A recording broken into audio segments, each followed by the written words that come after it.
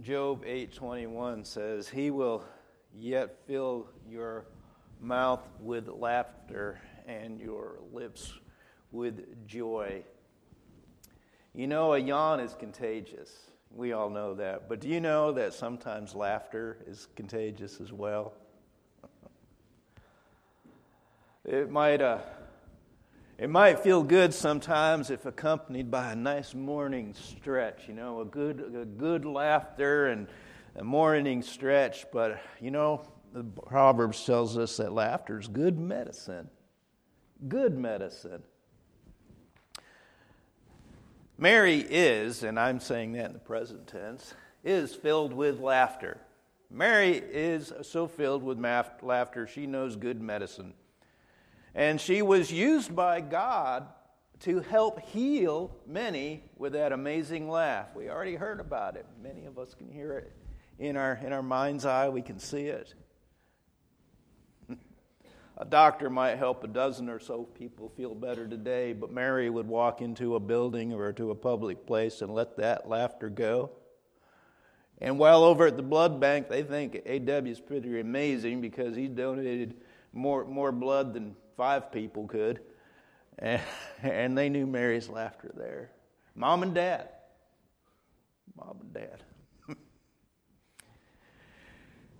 I won't forget that either, Joe.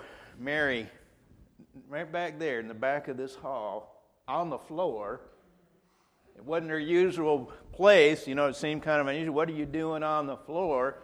Here she is in absolute agony back there, falling down, and the 911 called, and the ambulance is coming in, and she's all embarrassed about that, but she's laughing, of all things. Laughing. I think she said, Pastor Tim, I don't know what to think. She said something about being a drunken mule. And there she is down on that floor making me laugh when I'm worried about her. Now, who's supposed to be bringing the comfort? The pastor or you? You're on the floor. Mary comforted me more than I did her that day. I'll tell you what, I already know we sure already miss Mary. There's no doubt about that. But I think that Mary herself would want us to keep in words from the Bible before us today in Luke 6:21. Blessed are you who are hungry now, because you will be filled. Blessed are you who weep now, because you will laugh. Ecclesiastes tells us that there is a time for both weeping and there is a time for laughing. The psalmist tells us that God himself, the one who sits in heaven, laughs. God himself, Psalms 2:4 tells us, laughs. And today, yes, heaven is a little louder today, because along with God, Mary brought her laughter. She brought her joy. And today she knows her reason for her joy, where her joy comes from. I think we can say there's a ruckus going on in heaven today. I want to make 3 points. First one is a legacy. A legacy of godliness. You see, Mary had much reason to laugh. Like the psalmist tells us, Mary knew the fullness of joy in Psalm 16:11. You reveal the path of life to me. In your presence is abundant joy, and at your right hand, eternal pleasures. Mary lived an active life of service, I mentioned, in this church because of her relationship with Jesus Christ. While Mary had a truly happy nature, she was extremely forthcoming about the source of her joy in Christ alone. It wasn't often that Mary got really serious with me. But when she did, do you know why she got serious? She got serious with me when it came to her relationship with her Savior. That was a very serious and is a very serious relationship with Mary. On an occasion, Mary would say something along the lines of, I don't know where I would be without Jesus, something like that. There was something when she would say that was, the only thing I can describe that is this sort of reverent attitude that she would have, this sort of reverence, this awe about our Creator and the relationship that He invited her into, and that she knew so fully it was initiated by God just for her. And, she was always happy, always joyful, but in that moment, her expression would change to this sort of peaceful, somber, still joyous look when she would talk about that special relationship. Today, I can still see that as I picture in my own mind's eye, that look in Mary's face when she would talk about God. After a prayer, and even back there on the floor, said, Mary, can I pray with you? Well, absolutely. The workers are coming in, and they're bringing in the gurney, and I want to take a moment and pray. And we prayed, and Mary bowed her head, and then in that moment, that's when you could see it. She bowed her head first, and you could see that sort of peaceful joy. And then we'd say amen, and she would look up, and for a moment in her eyes, you'd see this little sparkle, this just true, lasting joy that she knew in her heart. Another thing I'd like to mention is a legacy of unselfishness, benevolence, Joel had mentioned. Mary certainly cared a whole lot for other people. For many, the book of James sounds like a little bit of a reprimand, but not so much for someone like Mary. And consider this verse, James 5:13. Is anyone among you suffering? He should pray. Is anyone cheerful? He should sing praises. And many of these songs that you're hearing today are inspired by Mary, by her preferences. Mary cared so deeply for the suffering. That precious look in her eyes, that precious look when we prayed and when she talked about Jesus, that same very, very precious look was the same look that she would have on her face when we talked about the less fortunate, the fatherless, or the far from God. Without doubt, Mary is one of the happiest people I know. And remember, this is in the present tense because she's present with our God today. She did have some songs that she enjoyed, and we're singing some of them today. One I don't see on here that she always wanted to sing was Down by the Riverside. And we listened to a little bit of that, and it's like an old gospel song. And I think in Mary's mind is like, let's do some baptism. Let's lead some people to Jesus and baptize. Let's get them wet down by the riverside.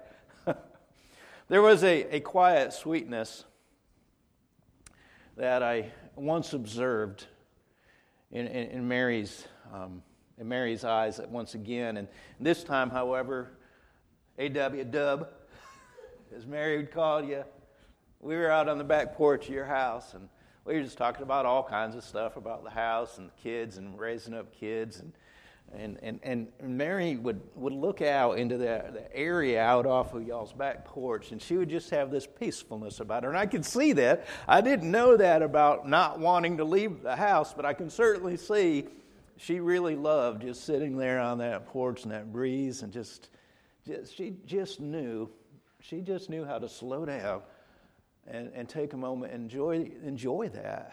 In our world, we're so full with electronic gizmos and gadgets and salespeople want us to buy something, and politics and the news, and you name it. It's just like we go from thing to thing to thing. But Mary knew how to pause for a moment.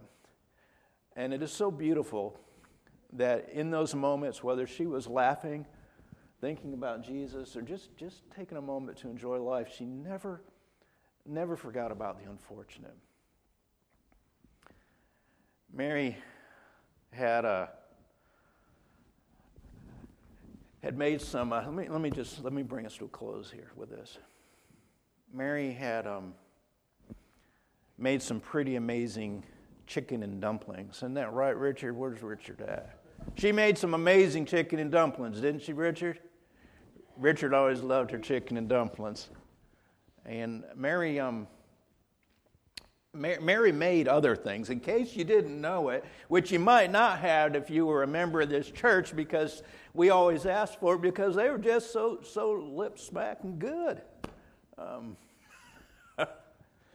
Mary knew how much people love this great dish, and that's why she made it. She did it for other people. She's with Jesus and experiencing joy in a way so much better than the great joy that she expressed here. She is sharing in a way unlike she could ever share here, now, today. But like a good dish of chicken and dumplings, I know that Mary wants all of you to have a good feast. I'm absolutely certain of that. But she wants you to reflect on the life that she had lived and lives because of the joy she has in her heart. Now, Ecclesiastes tells us that bread is made for laughter. So food is made for laughter. But I think better than food is that joy that comes from one's heart. Like the proverb reminds us in Proverbs 15:15, all the days of the oppressed are miserable, but a cheerful heart has a continual feast. Be of good cheer, because I am absolutely certain Mary would want you to feast on that today. Amen? Let me pray for a moment. Father, we know the great source of Mary's joy was her relationship with Jesus Christ. And as A.W. had so elegantly noted, that Mary would want everyone here to have that same relationship with you today. Father, we know that you must draw that person, and if that's you today, keep your eyes closed, keep your heads bowed if you would. If that's you today, and God is saying, hey, let's get right. Let's get right with you. If God is reaching out to you today, I want you to know that you too can make that same decision and know that same joy that Mary knew. You too can one day be as she is today with Jesus. And it all starts with a relationship with Jesus. Father, we pray that you would draw hearts to yourself today. And for all of those that you know Jesus is your Savior, that you know that you're going to see Mary again, you have great reason to rejoice in that today. Father, we thank you for Christ. We thank you for the very special relationship that you call all of us to. And we do pray for any that doesn't know you, that, Lord, you would let them know it's okay. All you have to do is say, I believe. If you believe, and you know God's calling you, just got to say, I believe, and trust Christ to be your Savior. He so much wants to save you today. Lord, thank you for the family. I pray that in the days and the weeks and the time ahead that you would be a continuous source of strength, a continuous source of comfort, and that you would, Lord, help us to remember, to reflect, and to share all of those amazing, wonderful stories from a life so well lived. We pray, Jesus, in your name. Amen. Amen. At this time, Pastor Joel is going to launch a presentation of pictures with some music.